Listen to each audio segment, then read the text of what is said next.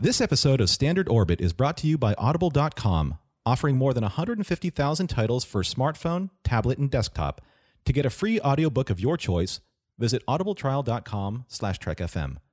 And also by Enterprise in Space. Find out how you can help science and education and become a virtual crew member aboard the NSS Enterprise Orbiter. Visit enterpriseinspace.org.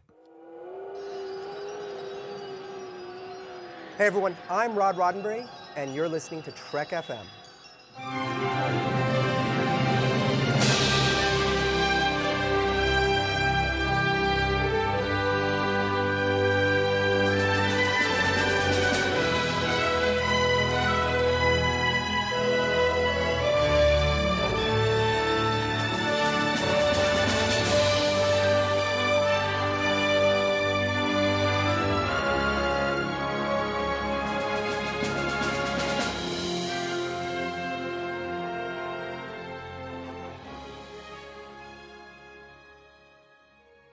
Welcome, everyone, to a very special Standard Orbit, Trek FM's dedicated podcast for the original series.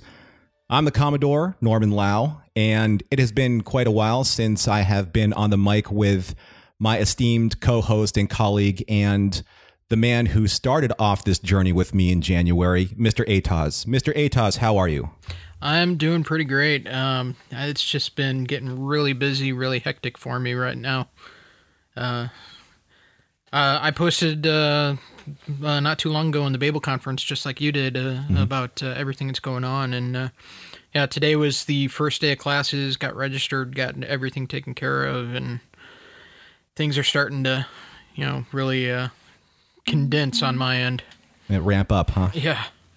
Now, as Jeff said, as you may or may not know, and of people that have been following our development in the Babel conference, there have been some changes in Trek FM, especially when it comes to our hosting responsibilities, both on Standard Orbit and on Warp 5, because Jeffrey is also a co-host there with Floyd Dorsey on Warp 5. And life takes some very interesting and unexpected turns sometimes. And at least in our case, these turns have come for the better. There have been some really significant opportunities that have come and developed in both of our lives. And I think that our listeners would be in agreement that we have to take these opportunities in terms of how they better ourselves and better our lives moving forward. Jeff and I have had tremendous success here at Trek FM. We've had the great opportunity to work with so many fantastic people, Christopher Jones and Matthew Rushing and Floyd Dorsey, the Chief, Ken Tripp, Zach Moore, who's come along with Standard Orbit, and all of the people that have been able to give us their guidance and their wisdom and teach us a thing or two about podcasting and all of the support that we've been given here at Trek FM. So it is actually a little difficult to try and put into words how we're coming to terms with this being our last show. But as they say in Trek, all good things, ... and the show must go on, and we just wanted to take this one last opportunity to be able to share with you a couple of things that we want to talk about, as this is our final episode as the hosts for Standard Orbit, because Ken and Zach have already made that transition. And I believe, Jeff, we kind of made a little bit of a joke before the beginning of this recording that this is our chain of command episode where we're handing over the command codes to the bridge to the Chief and Zach. So what would you like to say to all of our listeners before we start getting into more of the fun part of our discussion? Well, for everyone that hasn't read the threads on the Babel conference, mine in particular, I'm stepping aside from hosting duties both here and on Warp 5 because I'm going back to school. I'm working on my teaching credential for special education. And I'm not going to have the time to work on the podcasts because of my my classes. It's just going to take up a lot of time, and I had to make a choice. And one day I'm hoping to be able to come back. Maybe I'll be able to pop in as a guest here and there. But I'm not saying goodbye forever. I'm just stepping aside for a little bit. And that's a fair point to say. I think that sometimes when when people were reading our threads, I posted mine, and then Christopher Jones posted your update, and then you were able to expound on that a little bit more. This isn't a goodbye to the network.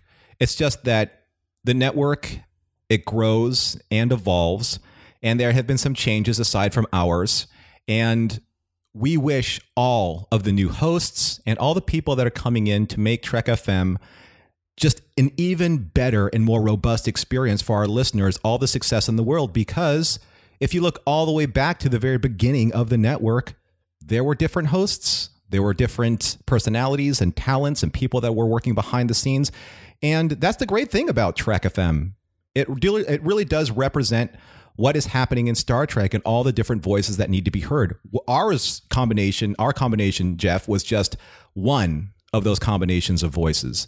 And I think that there is a wealth of opportunity for so many other voices from the Babel Conference or from the listeners to step up and join the chorus, because that's what Star Trek is. It's this great universal chorus of humanity trying to basically have all of these different voices heard. So it is difficult to step aside because we love what we are doing here so much. But at the same time, though, we have to be able to fulfill our own dreams. And I think we actually did, being a part of Trek FM, being part of this community, and be able to reach so many people. I hope that your Trekopedia.com has had some success and some growth from all the listeners that have been able to appreciate all the hard work that you've put into your own dedicated website. Yeah, I've noticed a bit of an uptick ever since we started talking about it here, and I still plan to keep working on it when I can. I'm going to be posting on the Babel Conference. I'll be checking that every so often. Possibly not quite as frequently as I have in the past, but I'm still going to be around. As will I, and I hope that the hailing frequencies are still open for both of us to join in from time to time, and we can jump in on a Ready Room or a 602 Club, Warp 5. Heck, I would even love to be able to jump in on a To the Journey or an Earl Grey shows or Melodic Treks, because Brendan has such a really funny sense of humor, and I was able to really get to know him a lot more during Star Trek Las Vegas, and I love his passion and dedication to his show, and I love talking about music. So there are, again, so many different ways that we can stay in touch. Obviously, we'll be able to do it through social media, and we'll be able to tell all the listeners about that later on. But let's go all the way back to when you and I first started here on the network. And do you remember when I first approached you to come on Standard Orbit, and why? There's a very, very specific reason why I wanted you to come on this show. Man, it's been a while. I don't remember your exact reasoning, but I think part of it was just because I know so much about the material, and I was with you on Warp 5 as a guest frequently for a while, and we just kind of had a really good work. We worked well together. That's true, and you're exactly right. The reason why that I wanted you to come on here, first of all, we're friends in real life. And we had that really great lunchtime discussion over there at Round Table Pizza, right across from Dice House Games in Fullerton. And we talked about our strategy, what we wanted to do. It's weird, though. That was only in December, January of last year and early this year. And it seems like so long ago. But I wanted Jeff to come on because I knew of his expertise in Star Trek. I love Star Trek, but there's a difference between loving Star Trek and knowing Star Trek. I love Star Trek, and I will, tout its merits until the cows come home. But I'm a salesman of that kind of nature. But I wanted to have Jeff on because I think he would have been a great balance of my passion and his passion, but along with his trivia. And if you followed us with the Stump Mr. Ataz segments of our shows, you will know or have known or have come to know that his trivia is really quite spectacular, and his kung fu knows no bounds. So hopefully that's something that the Chief and Zach, who's also very strong at trivia, Jeff, you would be pleased. They will have a strong showing there as well. I do want to have you on some. I only got stumped twice. Yeah, and I did those questions. I think they may have come from Brendan. Maybe I think so. Yeah. Yeah, he's also really good at trivia. So one day we are going to Gamesters of Triskelion, you and Zach and Brendan, and we'll probably score to that music as well. But looking down the pathway of our Standard Orbit experience, I think that we actually did some really great shows and crafted some pretty good content for all of our listeners, especially listeners that may not have had a lot of great exposure to the original series. I think our Essentials collection in particular was very good. Did you like those shows? Yeah, I really enjoyed doing that. It made me just kind of take another look at all the different shows for the entire series and look at them in a different light than I had in the past. And that was a fun exercise.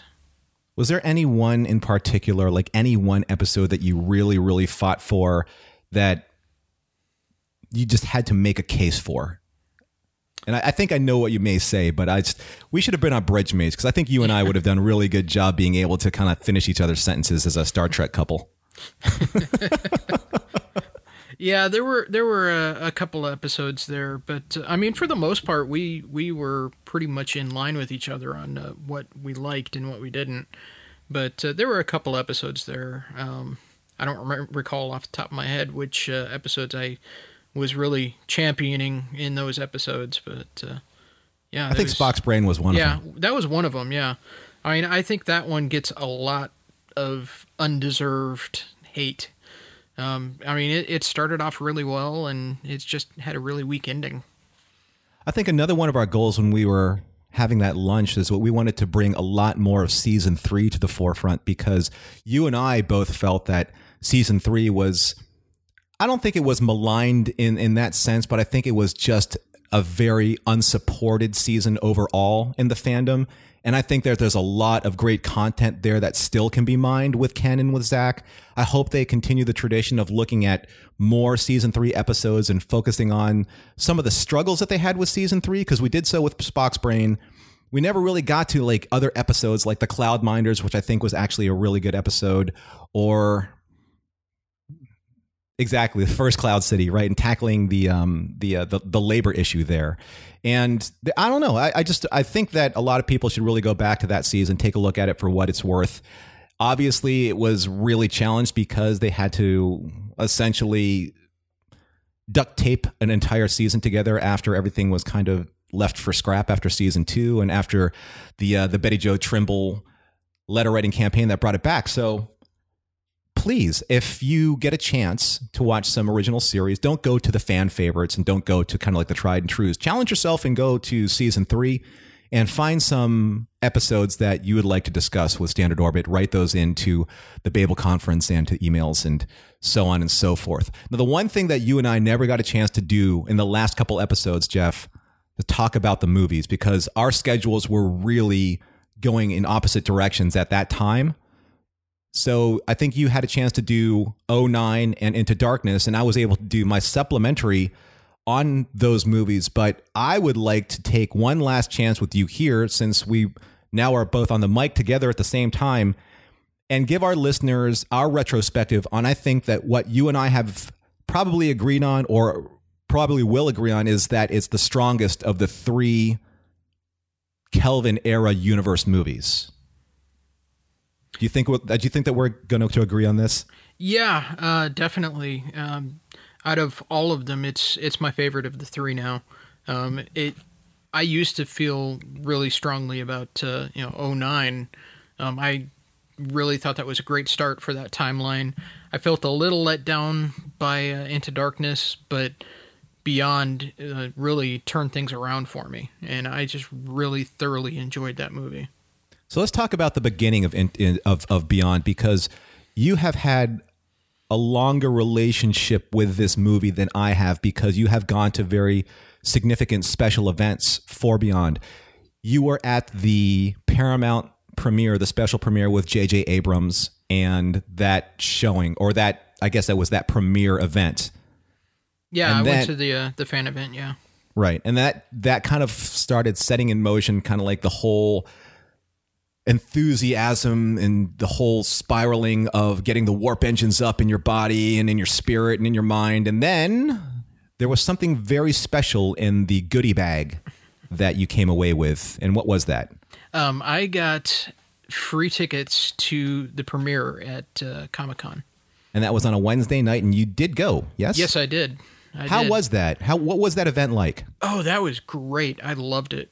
They had, they had pretty much the entire cast there. There were a couple significant absences, beyond the obvious absences of Anton Yelchin. His parents were in attendance, and they had a really touching tribute to him. And it was clear watching the cast on stage during that they really cared for him. He was like the little brother that they for the whole cast, and they had like a live orchestra playing the music for the movie, and they were playing the music during the memorial that they had for him. And the cast is up there; they're all hugging each other and trying to hold back tears. And it was just really touching to seeing them up there. About how many people were outside at this event? Oh, at least a couple thousand, probably between 2,000 and 3,000 people. Was it comfortable? Was it a comfortable setting? Did everyone have access to be able to see the screen, or were there like those drop-down screens that you could see, like large panel TVs? No, it was IMAX, outdoor IMAX screen, and we all had like the plastic folding chairs. They were pretty comfortable, but sitting in them for a very long time it wouldn't be. But then they handed out seat cushions, and they were like printed, these plastic seat cushions with printed on them with Star Trek Beyond premiere, and we got to take those home too. And everyone had a pretty good view of the we had a good view of the whole thing, the screen, good from all different angles, and they kind of got us all ramped up before the movie started by playing the Corbomite maneuver. Oh. So on this massive screen, you've got the Corbomite maneuver playing, and I'm walking in. It's Megan and I both got passes because we both went to the fan event, and each pass had a +1.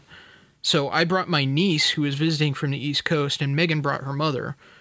And as we're all walking in, they start playing the episode, and the first thing I see is Spock on the screen wearing the regular black-colored uniform, but it's slightly higher for the first season. And he's, shouting orders across the bridge. And I turn to my mother-in-law and I say, oh, I know which episode this is. This is the Corbomite maneuver. And she just kind of looks at me. She's like, how do you know this? This is why we call him Mr. Ataz, ladies and gentlemen. Now, I was just like, well, there's only 2 episodes that had Shouty Spock in it. Shouty Spock. and the other one, he was wearing a different shirt. That's right. The women. So in this event, you have about 1,000 people out there, and you have the IMAX screen. Now, is it dark at this time, or is it dusk? How good was the visibility for the movie? Yeah, the movie didn't actually start until after dark. Okay. They were playing Corbomite maneuver as the sun was going down, and it's going down behind the screen, so visibility was pretty good. Okay. So the movie unfolds, the cast is there. After the movie, because we'll talk about the details of the movie in a second, what was the general feeling in the crowd? Was it one of just, wow, what was it? Was it general expectation, or was it just wow, I can't believe this is finally the movie that we were hoping for? Yeah, everybody that I could hear a lot of people talking about it as we were walking out, and a lot of people are just kind of gushing about the movie as we're leaving. I think a lot of people were very impressed. I think they had lowered expectations after Into Darkness, and then after that first trailer that came out, kind of put a lot of people off. But the second trailer helped a lot, I think, with raising expectations for the movie a little bit. And I tried to go in with as few preconceptions as possible.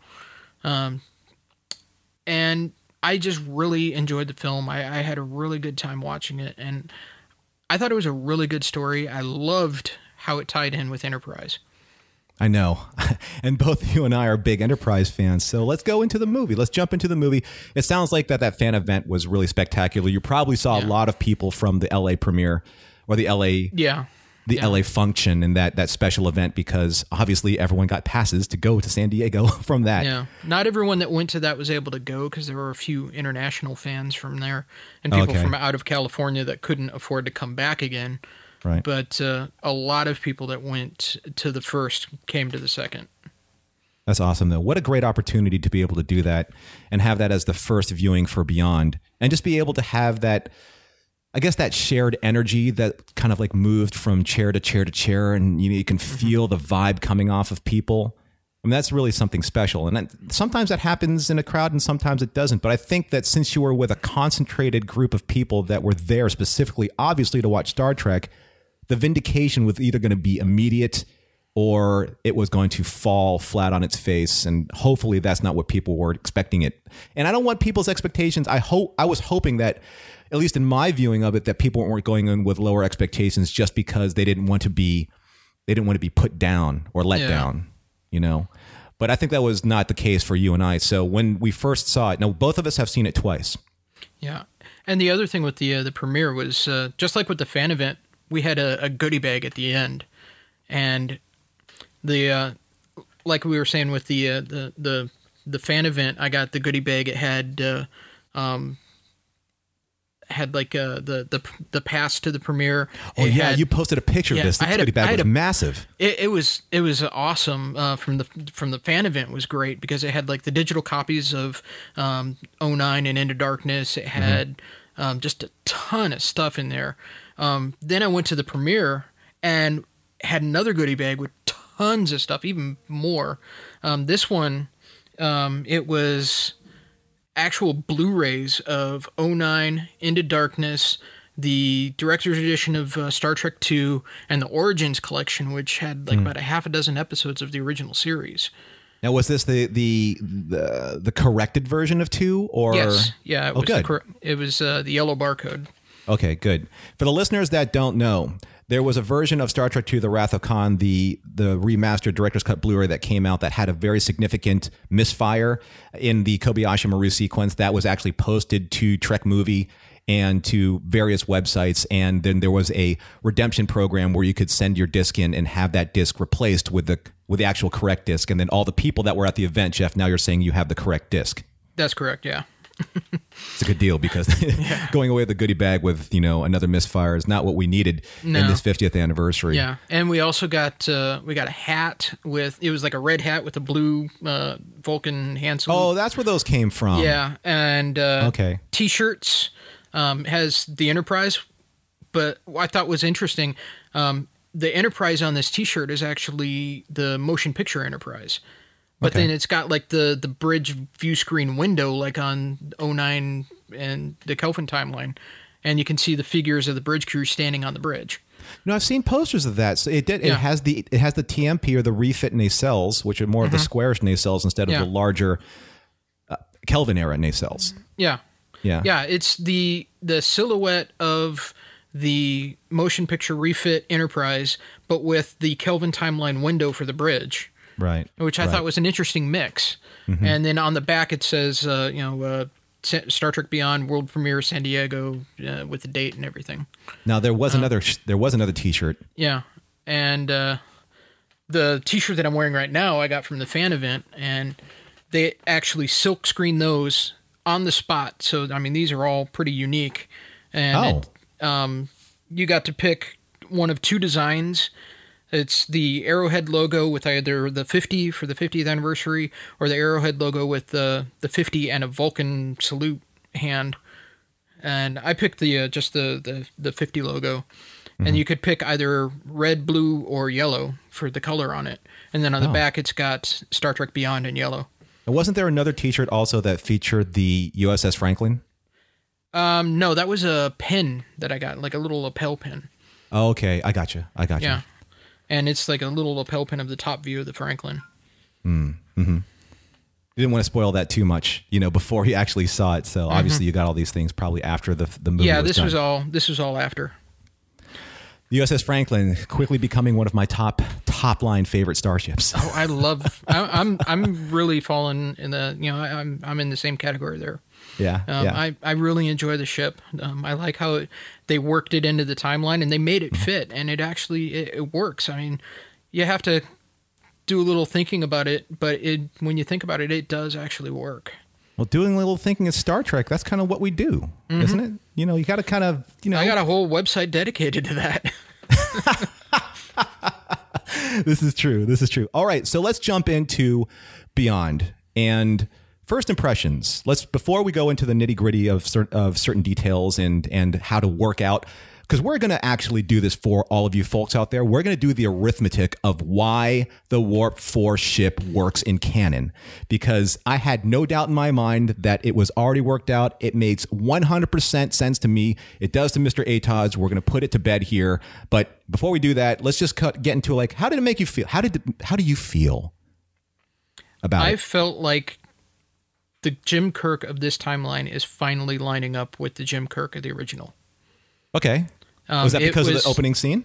Yeah, that was a big part of it. I mean, it's kind of the culmination of his character arc over the last 3 movies. He started off as this brash, impulsive kid who stumbles into greatness, but he's in over his head. And the second movie is about him being over his head and realizing it finally. He gets in trouble and has to claw his way out. And that causes him to mature into the captain that we know, and that's what we see in Beyond. And that's what I was hoping that we would see in Beyond. Well, that scene where he's talking about kind of like the weight of command, the monotony of the mission, and how he has to not only follow orders and make sure that the 5-year mission is moving along smoothly for Starfleet and for the Federation, but also how to keep the crew inspired and their morale inspired, because there were some really funny scenes in that opening montage. I mean, I love the scene where he spilled coffee on his uniform. That would happen. Mm-hmm. I mean, really think about it. We're only seeing Star Trek in moments. We're not seeing kind of like the day-to-day rigmarole of service. And you served, and I'm sure the chief would agree with me because he served. I mean, you still go brush your teeth, change your clothes, scrub your feet, go to the bathroom, all these kind of things. These are the things that you do on a daily basis, but they're never really kind of addressed in the romance of a serialized show. But now you're kind of like, yeah, you settle into this whole, I'm going to open my closet and I'm going to see the exact same set of uniforms for an entire work week of 7 days. Why would it change? That was hilarious, because when I was in the military, it's the exact same thing. I'd open up my closet and there's just racks of, BDUs and blues. Right. It's a uniform. Yeah. It's kind of like, you poke fun of it in certain shows like Get Smart. When Maxwell Smart, he would open up his closet and it would be the same suit, over and over and over and over again. But that's his spy uniform. But no, let's go back to the reality of the situation is that he's on an extended 5-year mission. And yes, his uniform has to be the same. He's the captain. His rank would be the same. It's gold and it's black, with his insignia on it for command. That's it. But it's funny that he kind of like, spilled coffee on it or whatever. Then you saw some nice crew interaction, and it was nice to see an Asian brother getting in there with a little bit of the relations. I'm just saying. And Chekhov. And Chekhov getting kicked out by, I think that was Fiona Vroom, wasn't it? Yes, it was. Lolani fame in Star Trek Continues. Yeah, it was. Playing another Orion. Yeah, I thought that was that was pretty funny, because in the original series, you got Chekhov, who's looking up to Kirk and Spock as his mentors and following their example. And in this timeline, Chekhov is apparently following this Kirk's example, and it's a little bit different than the Kirk of the Prime timeline. But that's a fair point, and I want to get to that in a little bit when it comes to how this movie emulated a lot more of the spiritual nature of the original series. But we can actually touch on that a little bit more here in probably one of the most poignant scenes of the opening third, and that's when Kirk and Bones have that really nice dialogue together, because this goes all the way back to the cage. I think that people that know TOS know that this scene is so significant because it really is one of the major touchstones of Captain Pike's development with Dr. Boyce, and how he's like, well, people will tell their bartender a lot more than they would tell their doctor, pours him a drink, and then Pike just kind of unfurls the weight of command and what it means to him and how he's getting a little bit tired of all this responsibility, because that's what we're leading up to before they get to Yorktown. Yeah, and this was also one of the scenes that they showed us at the fan event. They showed us, they started off with this scene of them at the bar and the whole walkthrough of him recording the captain's log, ending with that bar scene. And it was a slightly different edit that they showed us there. Some of the dialogue was just tweaked just a little bit. I think it worked a little better in the final version. And yeah, it was very reminiscent of that scene and some other scenes. And it was also interesting how what Kirk's career decision was at this point in the movie was kind of where he was. It was the flip side of where he was in the motion picture. And a lot of the weariness that came in Star Trek 2. I said this in one of my reports.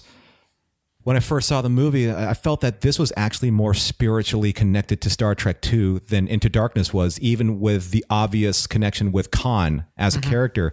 I felt that whole scene where Kirk was when he was in the Genesis cave on Regula, and he says, I feel old and I feel worn out. That's almost kind of like where he's getting to at this stage. And this is just after X amount of years of service. 3 years of service in the 5-year mission? Yeah, they're saying that he was halfway into it. Yeah, so it was interesting that he's already at that point, and maybe the rigors of space travel and the weight of command on somebody was such a hot shot, and now he's been reined in.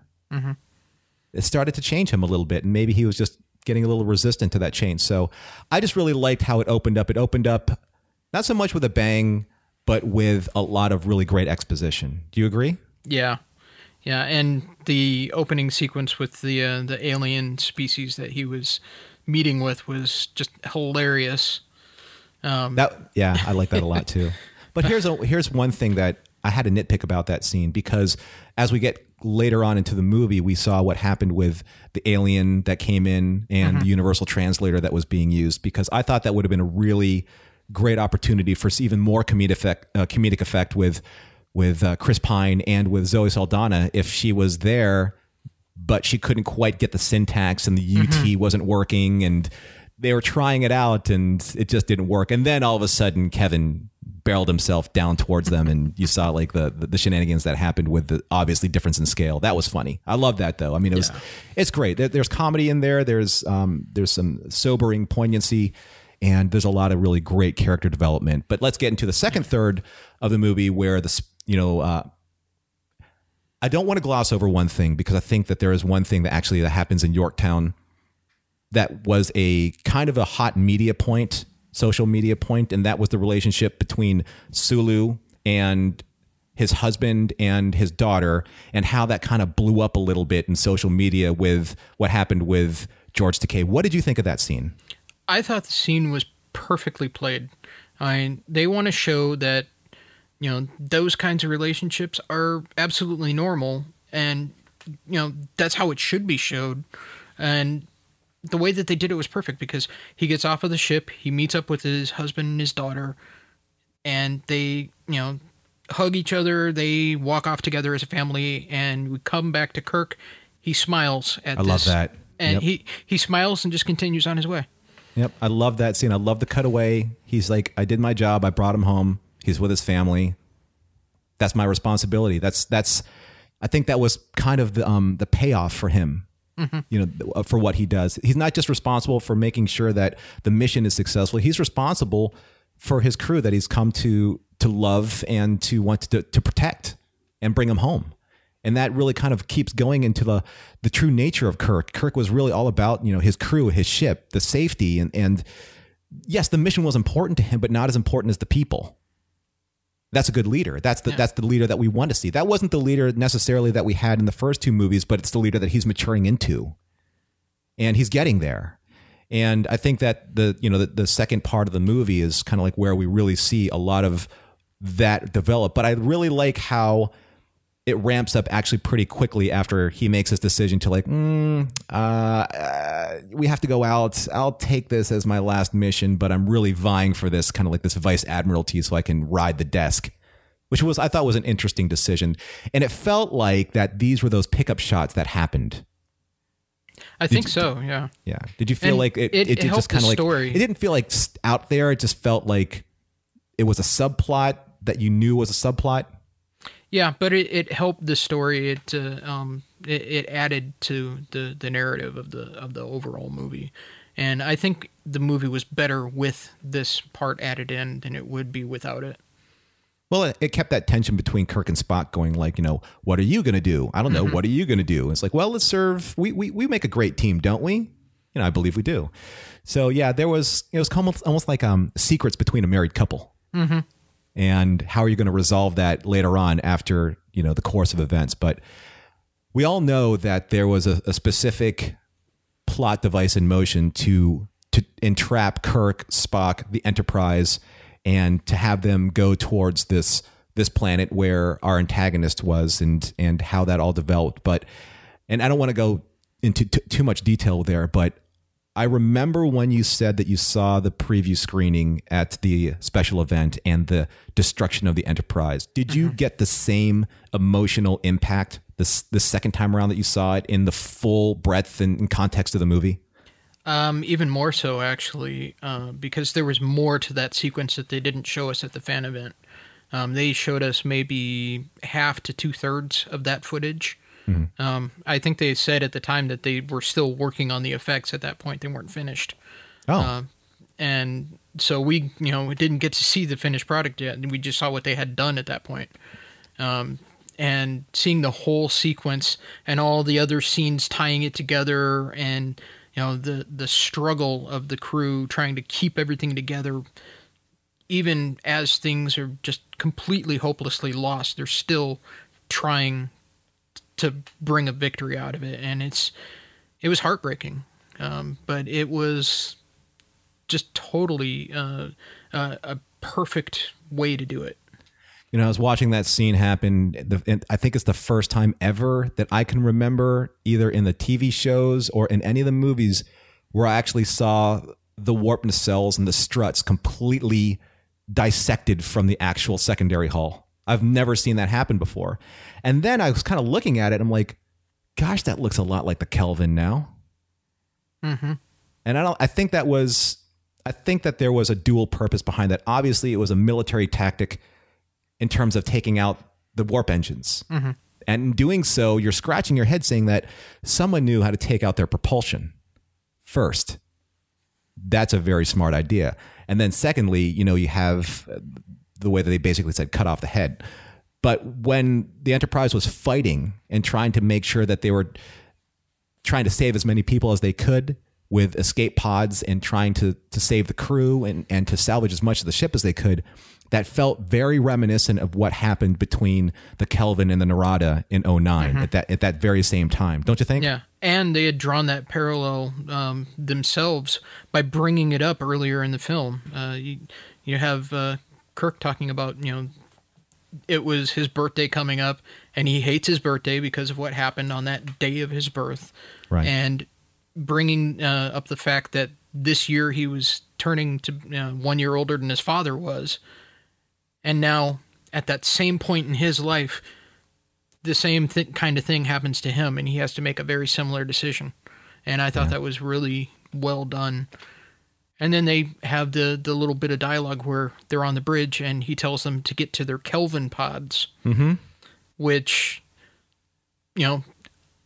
basically it's saying to me that this is something that Starfleet added in response to what happened to the Kelvin, because if George Kirk had had an escape pod right there on the bridge for him, he might not have died at the Narada. Right. So there was an escape route for all the senior officers to be able to get off and at least attempt to try and save their own lives. Yeah. Yeah. Very smart. Yeah, super smart. I think that's something that when you pay attention to these movies, that kind of makes that little itch, in the back of your brain go, oh, that's what that means. Goes all the way back to that movie. So now all these movies are becoming this one cohesive through line. Yeah, and Star Trek has had so much history that it was able to reference itself for decades now. And this is really, now that they've got 3 movies in, this is the first time that they're really fully taking advantage of the fact that they can reference their own history of this timeline. Because they didn't do so much of that in Darkness, but they really do it in this movie. Well, I think that you're right. I think that Simon Pegg and Doug, because he was co-writer there, and even Justin Lin, I think they had to find ways to really and solidly legitimize this as being part of this universe. Now this is a whole collected universe in this Kelvin timeline. And moving along with the story, they also mined to some very specific, very deep cut trivia that goes all the way back to not just the movies, but all the way back into our own Prime timeline as well. But before we get to that, though, let's talk about probably the biggest new characters I think that have been introduced into the Kelvin era movies, and that would be Jaylah and Krall. Let's talk about Jaylah for a second. What did you think of Jaylah? I've said before online that not only do I hope that they bring her back, but the way that they ended it with her being offered a spot at the Academy, I hope they bring her back as a brand new graduated ensign who's taking over to the bridge position for Chekhov. However they want to write out his departure. Maybe say that he was transferred to Starfleet Command at the request of Admiral Roddenberry. Whatever. As the great bird himself asked for him. Right.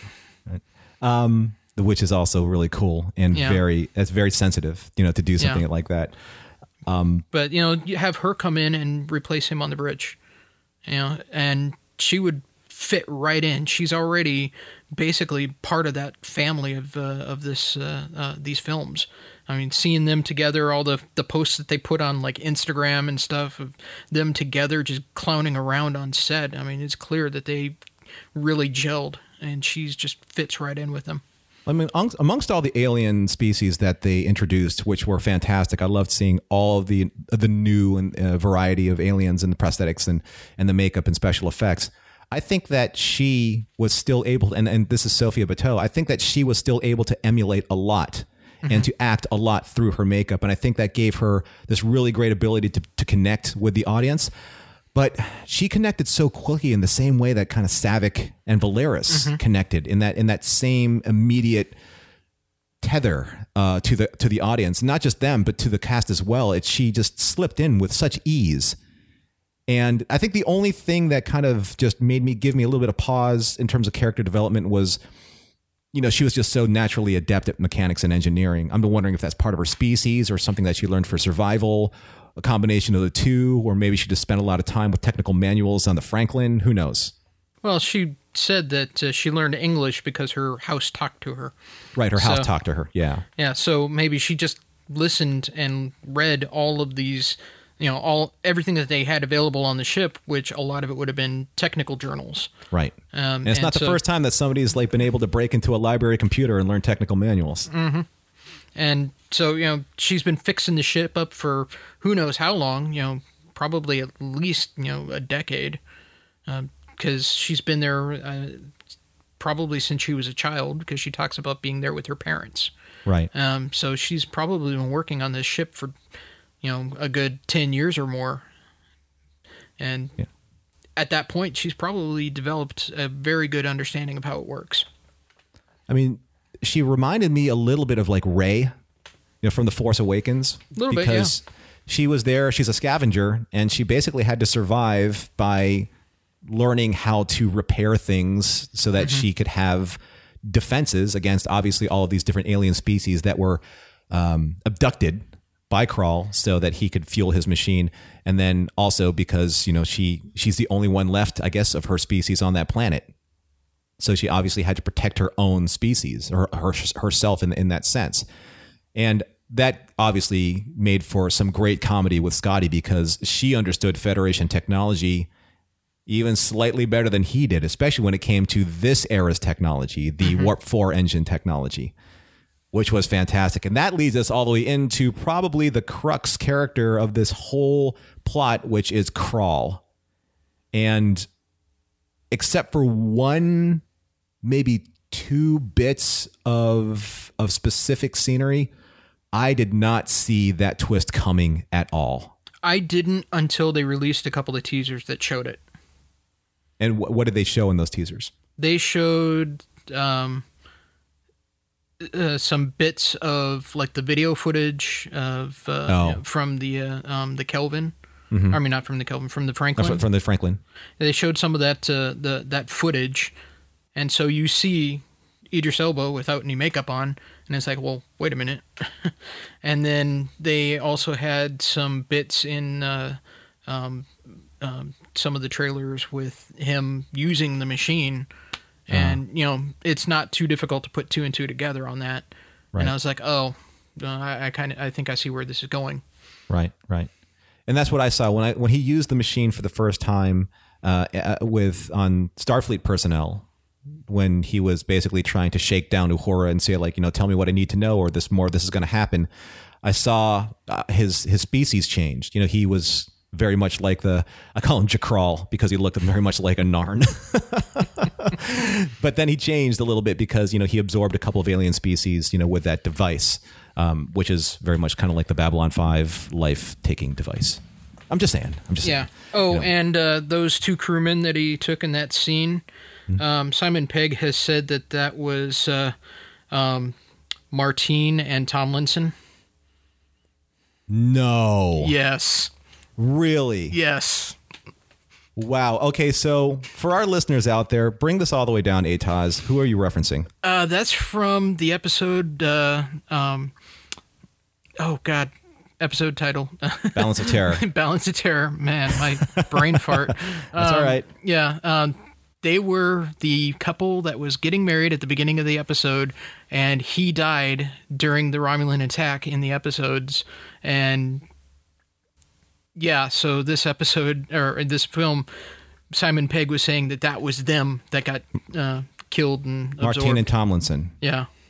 Really? Yeah. What did he say that? How did you find that out? He posted it on like Twitter or something like that. That's so funny. And TOS fans would obviously get that. So yeah. In this timeline, Martine and Tomlinson, not a happy couple. No. Once again. So we saw that happen with Carl. Oh, go ahead. Go ahead. And in the original series, she came back for shore leave, but they called her Teller in that episode.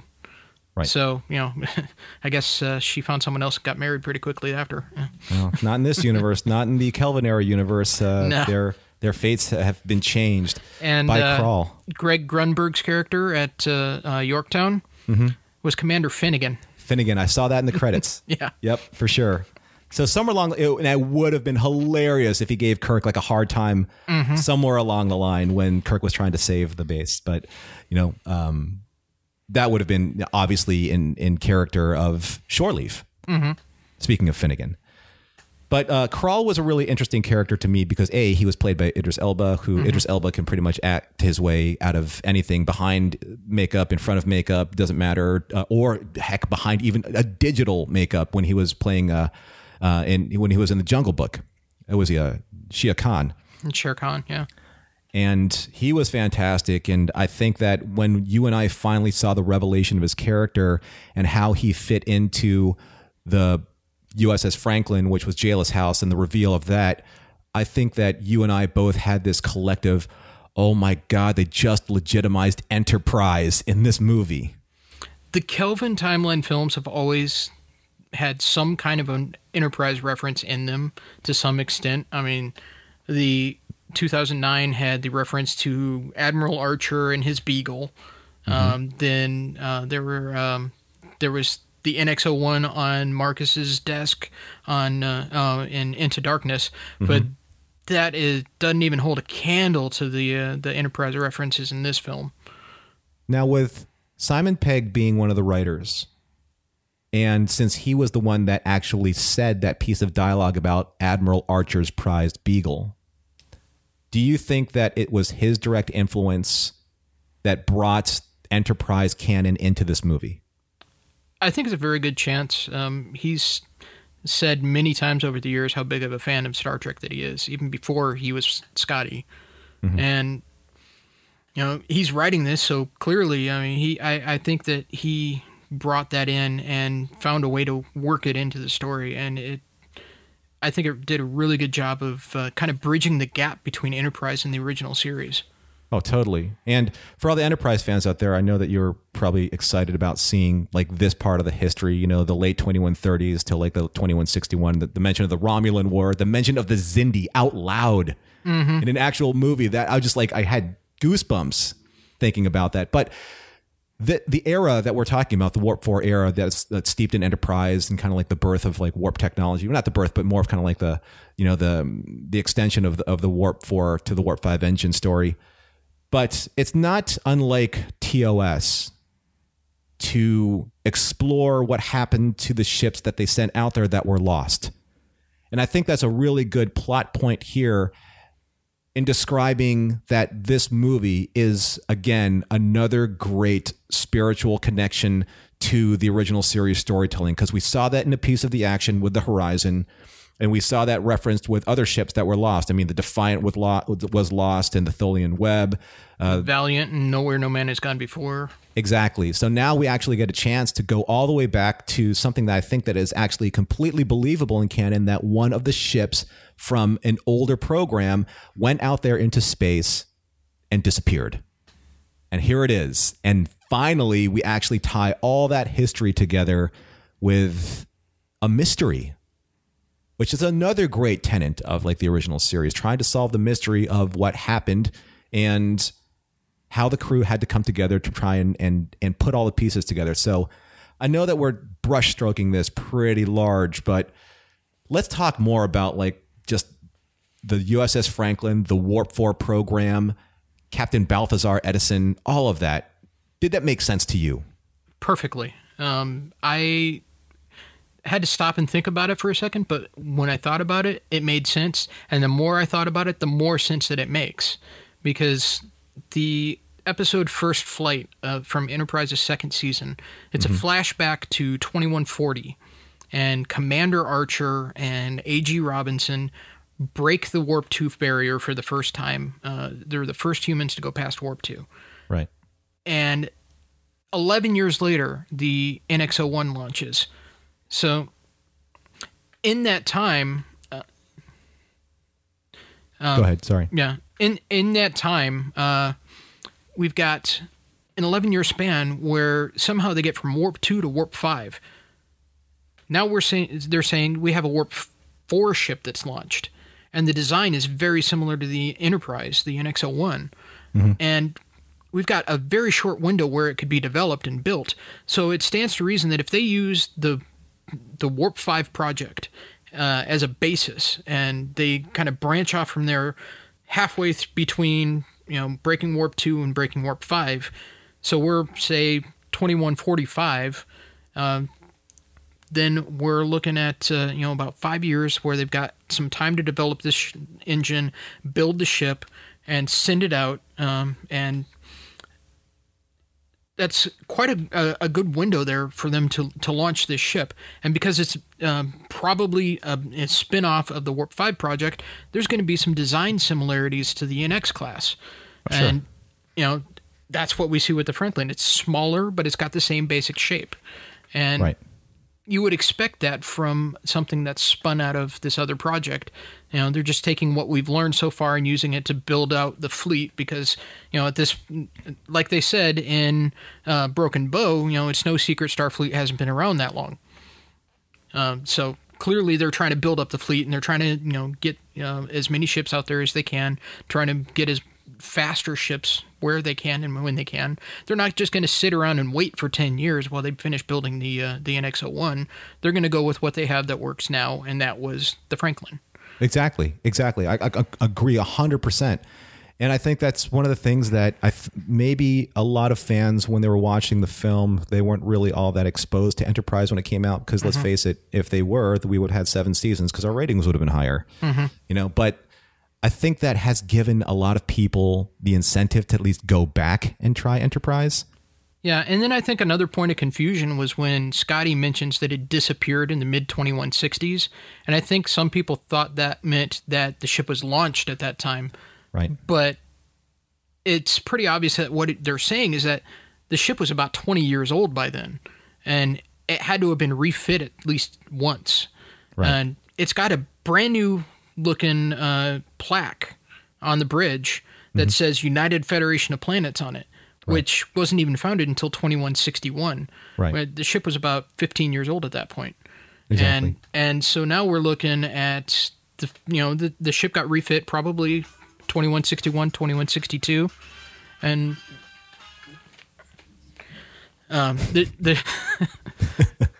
all kinds of weird stuff happening on this. The ship got refit probably around 2161, 2162, when Starfleet reorganized under the Federation. MACOs were dissolved and incorporated into Starfleet. And, lots of internal shuffling and restructuring. And it does not surprise me at all that, ships would get refit, try to upgrade the technology. They've got, at this point, the Warp 5 engine has been around for a good 10 years. They probably try to upgrade it, see if maybe they can incorporate some of that technology into the Franklin. Right. Maybe they upgraded the engine. Maybe it was originally a Warp 4 ship, but when it was lost, it had a faster engine. Right. When it got refit, maybe it got a new hull registry, and that's why the registry is 326 instead of 00 or whatever. And that registry by itself is another reference, because that's actually a reference to Leonard Nimoy's birthday, March 26th. And I love on the plaque that there's a little bit of what they call in design is called kerning. There's a little bit of a kerning space that separates Frank and Lynn because it's named after Justin Lin's father, which I think is brilliant. Yes. And that was also another nice touch.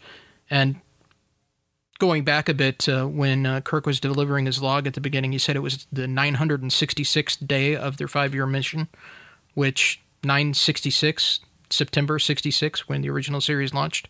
Right. All cool Easter eggs that are happening all over the place here. This movie is full of them. I mean, you can't go 30 seconds without getting one. I was thinking like the only thing for me that would have just really sent that whole era of the Warp 4 and the costumes, or not sorry, the costumes, but the uniforms that some of the crew like Spock appropriated, was if they were a little bit more in the design aesthetic of what happened in Enterprise. Because you're right, they were still in the NX project, they were still wearing the blues and they still had that same kind of motif going on. The Franklin was a little different, but the way I took it was that the Franklin was outfitted by MACOs. It was a MACOs attack ship at one point in time. I'm not necessarily sure if that was the case, but clearly Edison used to be a MACO before they were incorporated into Starfleet, and I think probably a large part of his crew were. Yeah.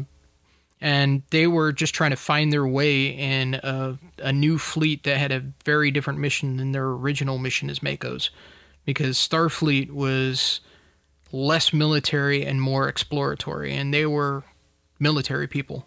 Right. I had this whole idea. I wrote this down. One of my first impressions was that because, and because Edison had this whole, I'm going to prove to you that, space is dangerous. And even though you've come this long way, you still have need for people like me.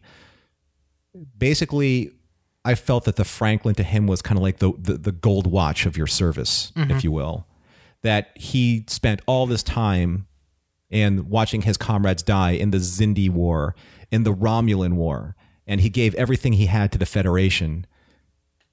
And they basically, when they disbanded the MACOs, they were like, here's the USS Franklin. It's kind of a good ship. We still have use for it, but why don't you select your crew, go out there and explore space, see what happens. But they really never gave him his due. You know what I mean? They were like, they were like, thanks for your service. Here's kind of like, a ship that can kind of do some really good exploratory stuff. We put a new engine in it and you can go out there and all that kind of stuff, but have at it. Thanks. Basically, there's your galactic pasture we want you to go and explore. And I felt that Idris Elba's the bile inside of him kind of pulled that off. He's like, they basically put me out there to rot in a rotting ship.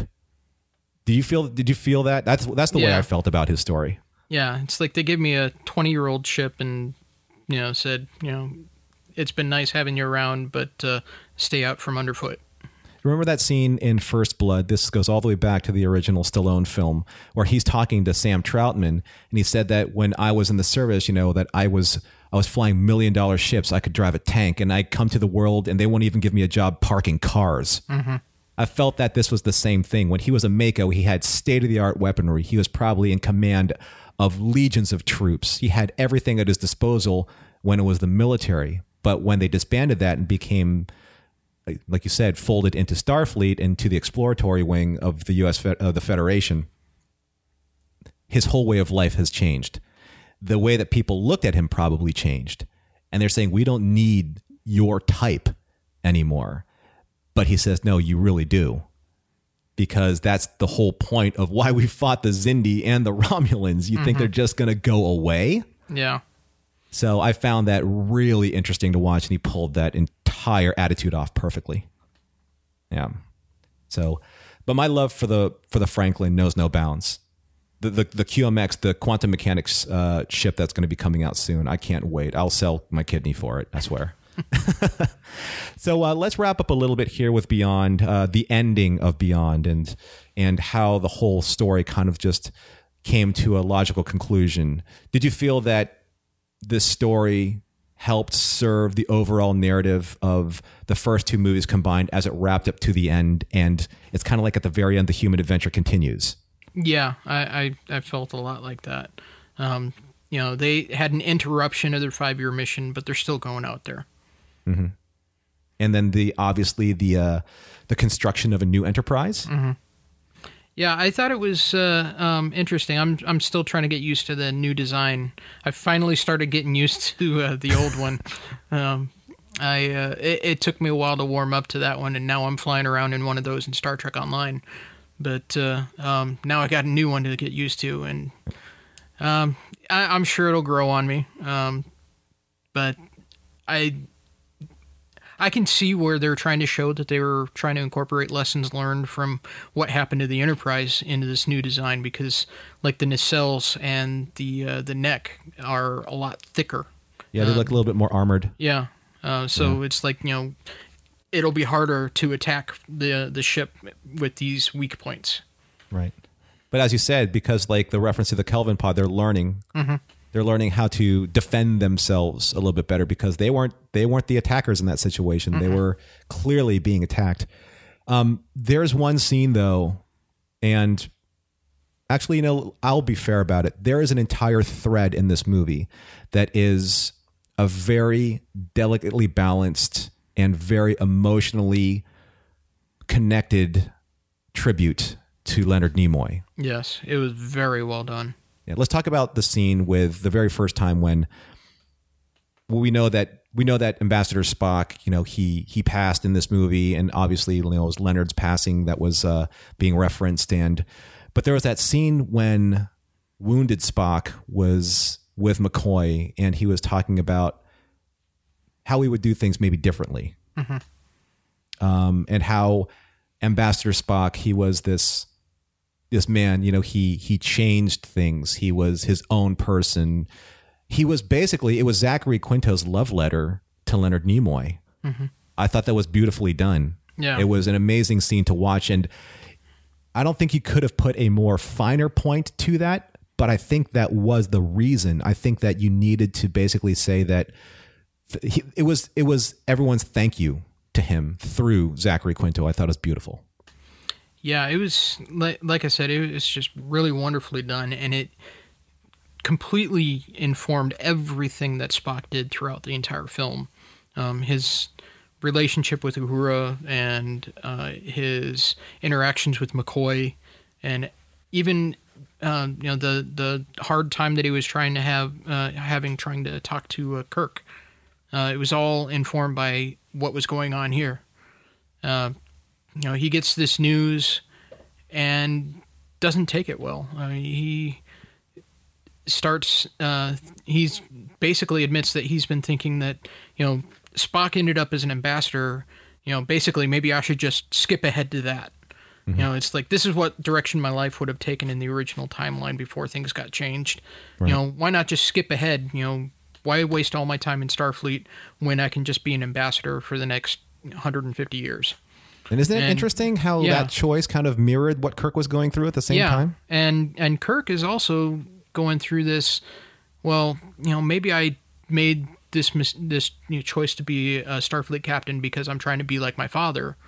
And, he's saying, well, maybe instead of being like him, maybe I should just do something else, and maybe I'll try being an admiral. Mm-hmm. And, we saw how well that worked out in the original timeline, but right. By the end of the film, they both realize that they're coming to these conclusions for the wrong reasons, and they go back, and Kirk decides to continue being a captain. Spock stays at Kirk's side because they realize that's really the best place for them. Right. Right.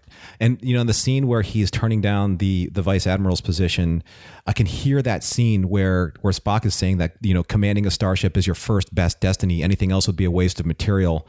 That's that scene. That's why I keep saying that there's a lot of the spiritual connection of Wrath of Khan and the way that Kirk is trying to weigh his command, and the whole galloping across the cosmos is a game for the young. He's hitting that too early in his stride.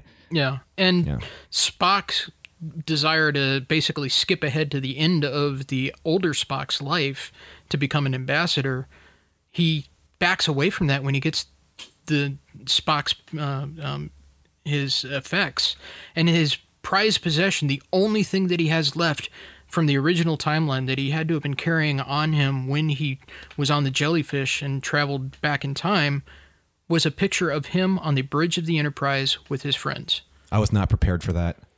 And, they're clearly older and later in life. And that says to this younger Spock that, wait a minute, well, maybe I need to stay where I'm at. And I think that's what changes his mind and convinces him to stay. When that scene came on,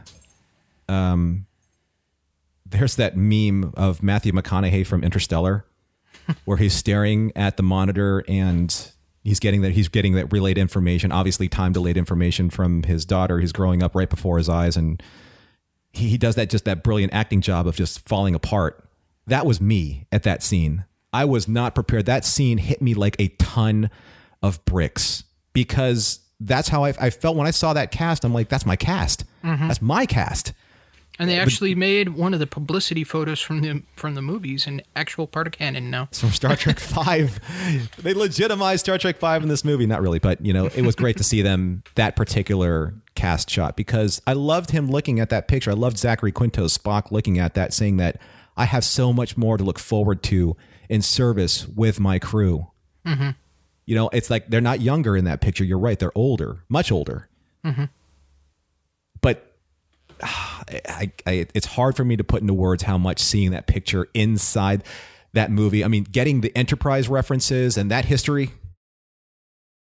but seeing that picture, I was not prepared for that, because it's just one of those moments, just like seeing all the Enterprise content, that just helps round out the entire experience from being a Prime Universe fan and all of the content that I've known up until this point, and how it just relates and seamlessly integrates into this universe for me. Ugly man tears. Those are the three words I can describe how I felt at that scene. Ugly man tears. Well, it also shows that even though the timeline was changed, everything that happened before in the Prime timeline still matters. And, right. It's, hashtag it's all connected. Now, there's one really fantastic last scene in this movie, and that is when Kirk meets with his crew again, the crew that he was able to save, and the rest of his command crew was able to save off of that planet. And they're all waiting for their instructions, and they're all kind of, like reveling the fact that, we're back and we're with our families, and we're safe and we can move on. Mm-hmm. But this is where I believe Simon Pegg really understands how to write these characters. And I don't know specifically if this line was attributed to his particular part of the writing, but Kirk the very first thing that he says is to absent friends. That is specifically lifted from Star Trek III, The Search for Spock, when he makes the toast to Spock. And to obviously other people that he lost in the process, but definitely to Spock. But then the second toast is to the Enterprise. That's what Kirk would have done. And I thought that it was brilliant that that happened. And I'm like, you know what? I feel like this movie and the rest of the franchise, however they go forward, is in good hands because they understand the core competencies of these characters. Because right after that, you see Chekhov trying to mac on a chick, right? And that's what Chekhov does. With a great callback to Trouble with Tribbles. Right, exactly. With the whole vodka scotch thing, or the vodka thing. Scotch was invented by a little old lady in Russia. Or in the original, it was Little Old Lady in Leningrad. From Leningrad, yeah. But it's still a Chekhov thing. So everyone had their moments, and I just really loved how they embraced Jayla at the end, and then Kirk pulled a couple of strings and got her into Starfleet Academy, and she's still a little bit of a rebel. Yeah. You know, do I have to wear the uniform? And Kevin's still not wearing pants. That's right. So there's a great just kind of a camaraderie that's going on there at the end. It's very natural. I love the fact that you saw the three of them in that last shot together when Bones goes, "You really want to go back out there again, huh?" Wearing his disco medallion of sorts. And there was a line from that was in one of the previews that got left out of the final cut. But after McCoy says, "You sure you want to go back out there?" Simultaneously, Kirk says, "Hell yeah," and Spock says, "Absolutely." And that was in one of the, or he was like, Spock is like, "Yes." And they say it simultaneously, and that was left out from that, but I saw it in one of the previews. I think that in some of the Blu-ray details that have come out, there are like 30 minutes of deleted scenes. That are going to be, I don't think they're going to be restored. I just think they're going to be available so that you can see, you know, what was filmed and what wasn't used. Yeah. Which is going to be awesome, by the way. And that's coming out December? Yeah, I think so. I have it on pre-order. Maybe we'll put a secret clause, you know, when we turn over the command codes to Ken and Zach, having us on for that Blu-ray review. That would be a lot of fun. So overall, Jeff, your final analysis of the movie. I'm wanting to go watch it again, honestly. I need to find one of the theaters around here that's still playing it and go watch it again. I just enjoyed it that much. I just want to keep watching it over and over. Yeah, it has that ability to do that because it rubs everything the right way. You don't really kind of feel any kind of discord or any kind of sour notes or forced, you know, issues or missed opportunities. I, as a designer, there are a couple things that I wish could have been more of an extension of Enterprise, but that's just me, and this is completely different, a different interpretation of it. But I think that this movie is exactly what the franchise needed. Yes, exactly. And it needed a win, especially with a lot of the consternation and the sorrow that we've had in this 50th anniversary, especially with Anton Yelchin. We needed something to bring the spirits of the Star Trek fans back. And I think that this movie did that. Unfortunately, I don't think it's tracking that way at the box office, but I think that in the hearts and minds of fans, I think that this was the movie that helps bring the entire trilogy of movies full circle. And I really do think that it shows that there was development between the Kirk that was obliged to be captain, the Kirk that couldn't figure out what it meant to be captain, and the Kirk that understands how important captaincy is. I think these are the three areas of Kirk that once you take this into context of the entire narrative of the Kirk development in this Kelvin era, I think that fans will probably most fans would reconcile the fact that they actually did evolve Kirk into a fully rounded character. Now, that's not to say that everything should be plotted out in trilogies, but the way that Hollywood works nowadays is that you're packaging a trilogy movie if you're a blockbuster franchise. I think so. So do you have any kind of final rating for our fans? Um, I would give it 3 out of 3 20-person transports. Wow. And those are massive undertakings, so that is a pretty big score. Pretty big score. Yeah, Yep. I actually counted, and Scotty said that they could transport up to 20 people at a time, and he only did it 3 times that we saw on screen, so that crew got decimated. Yeah, I mean, it really did. And I mean, even during that, because how many times did Crawl absorb life, from the crew? I mean, not just, the unfortunate couple from Balance of Terror. For me, I think that this movie is an absolute tribute to the original series while standing on its own. I think it has just everything that you need in a Star Trek movie. It has great characterization, it has amazing effects, and it has a historical value to it, all the way back to Enterprise, legitimizing it all the way in terms of a true through line of all of Star Trek. So I will rate this a full aged 30 out of 30 years of Glenfiddich Scotch. Because that was awesome that they stole that from Chekhov. And a very expensive bottle of scotch indeed, if there were money in the future. Yeah, who would have thought he would have been a Scotch guy. Yeah. Or a vodka guy. Vodka. Yeah. Right? Who'd have thought? Who'd have thought? Who'd have thought? So, yeah, that was great. I'm glad I had a chance to talk about that with you because as this is our last official show together as the former command crew, that was something that I really wanted to put on the books. Mm-hmm. And it was a great movie. I think we both enjoyed it. Maybe later on down the line, you and I will take a stab at seeing it down at the Block or something like that, or before it goes. Yeah, and I know the new crew that's coming in. They did their review of it, but I wanted to get in on that too. For sure. Now it's about time. We are. Let's see. We're not technically in formal wear, but we're about as formal as we're going to get. So. This is it, Jeff. We have completed our mission here for Trek FM. You and I have had an incredible run. We've been incredibly fortunate, again, to have been able to do this for our fans and for each other. You and I have had this great opportunity to get to know each other a little bit better, become closer as friends, and share in this journey that's Star Trek. So before we get to our final, is there anything that you would like to say, take this opportunity to say to all of our fans and listeners out there who have had supported us along the way? I just wanted to thank everyone for all their support and everything over the last, 8 months now that we've been doing this? And plus Warp 5 for you. And plus that, so about a year now.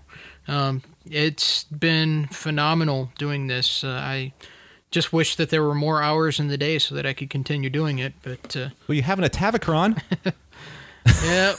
Unfortunately, there's only so much you can do even with the time machine. That's true. But in the fullness of time, I'll have finished off school, and in a couple of years, I'll have more time on my hands again. And just to make sure that all the fans and listeners can stay in touch with you out there, because again, Jeff is a wealth of information of Star Trek, and he is one of the most positive Star Trek fans I have ever met. Jeff can turn any negative into a positive because he believes in the ideals of Star Trek. Infinite diversity in infinite combinations. He has explained away so many little disconcerting threads of narratives here, narratives there, and made them work. So if there's somebody that you want to talk to or read about or read the website, Trekopedia, Jeff, make sure that everyone has a chance now to at least stay in touch with you, or at least find where all of this great information that you've been working on by yourself on your own time, to make sure that the information is preserved the way that you believe needs to be preserved on Trekopedia.com. Well, I'm going to be continuing to post on the Babel Conference, like I said earlier. I'm on there all the time. I've got my Facebook app on my phone, so I can still keep in touch on there frequently. And I'm a donor on Patreon for the network. I'm going to be continuing with that as well. I'm on Twitter at Harlander. I don't post too terribly frequently, but I do post every so often. And I'm also, like you were saying, I have my website, Trekipedia. It's called The Grand Unified Theory of Star Trek. I mean, I've taken everything from, the old novels from the 1970s to the FASA role-playing game from the 80s to all the current stuff coming out today and made it all work together. I've found ways to incorporate video games and novels and comic books and everything and tied it all together and try to make it work as best as possible. And there's very few times when I've just kind of had to throw up my hands and say, this just doesn't work. And I think I can count that on one hand the number of times that's happened. But I'm continuing to work on that. There's still a lot of work left to go on that site, and it's been a lot of fun. I'm going to continue working on that as much as I can. But again, with my school schedule, I'm going to have to cut back on that a little bit too. But I'm also still working on my comic books. Those are I'm still drawing when I can, coloring when I can. Got the first 2 issues up on Comixology, and that's bandwidthcomics.com, and the comic itself, it's called The Protectorate, and that's on Comixology as well. A busy man. And Jeff, from me to you, from the bottom of my heart, thank you so much for joining me on this journey. I was so thrilled when you accepted the position of co-host for Standard Orbit, because when Chris and I talked about the team that was going to come on board and take over for Mike Schindler and Drew Stewart, you were the first person. You were the only person actually on the top of my very, very, very short one-person list. So it's been a great honor for me to have done this with you. I couldn't have done this without you. And I look forward to seeing what happens for you in the future with the Protectorate, with Bandwidth Comics, and obviously with Trekipedia.com. So thank you, Jeff, for everything. Thank you for enriching the show in so many different ways that I couldn't even imagine. Thank you. It's been a lot of fun, and I hope to, be able to come back and do this again sometime. Definitely. Hailing frequencies are still open, I believe, for our guest appearances when they want to pull some of us old coots out of retirement and get us back on the mic. Well, when they put us out to pasture, I just hope that we fared and cord. That's right. Or the Warp 4 Franklin, obviously. It's been a fantastic time doing this for all the listeners out there. It's a difficult choice to step away from the mic, but there are different opportunities that have popped up for both Jeff and myself.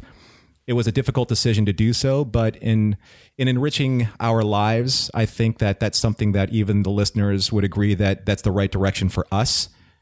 When I started my career here at Trek FM, I think it was late 2014, Chris Jones and I were doing Warp 5 together, and then he gave me basically the full reins of Warp 5 at the very beginning of 2015. I had no idea that it would have blossomed into something that would have taken me all the way to this point in my podcasting career.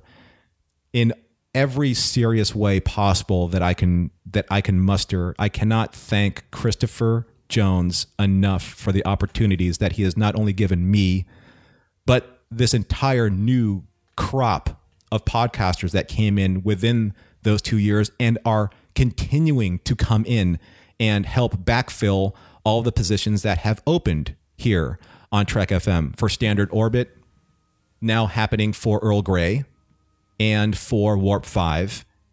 And there are spots in between because we still need people that help work and produce and edit and get all of the information to you on a daily, weekly, monthly basis. So if you want to have the opportunity to help Trek FM, please get in touch with Christopher Jones and let you know what you would like to do, what skills you can offer the network, because this is a network that has been done through an entire volunteer basis. We do this because we love doing this for you. And if you want to help out and extend that and pay it forward, please do so. We can always use your help and your passion.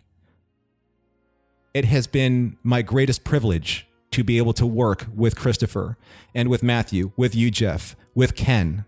And now Ken has Zach, and working with Zach for that short amount of time, with Floyd, with Will Wynn on Warp 5 when we did that together. And forgive me if I have forgotten anybody that I've worked with. This is kind of like the Academy Awards speech, and I'm blanking out a little bit because it is a little bit of an emotional time for the both of us. But thank you everyone for helping us and supporting the show within the family of Trek FM, because again, we cannot do this without you. We are a team. We are a network, and we will move forward as such with new talent and new possibilities. And gathering my thoughts, the only last thing I can really say is just thank you for listening, and thank you for supporting us and being patrons and spending your hard-earned money with that support. Our network cannot do this without those funds. And I started off as a patron of the network. Jeff, you started off as a patron of the network. So did Ken. So did many others. And that has helped us build the Trek FM that you are listening today. So please take a look at the patreon.com/TrekFM program. Find ways that if you don't like being in front of or behind the mic or in production, there are always financial ways that you can support our network. Find the way that is most comfortable for you and try and see if you can support us that way.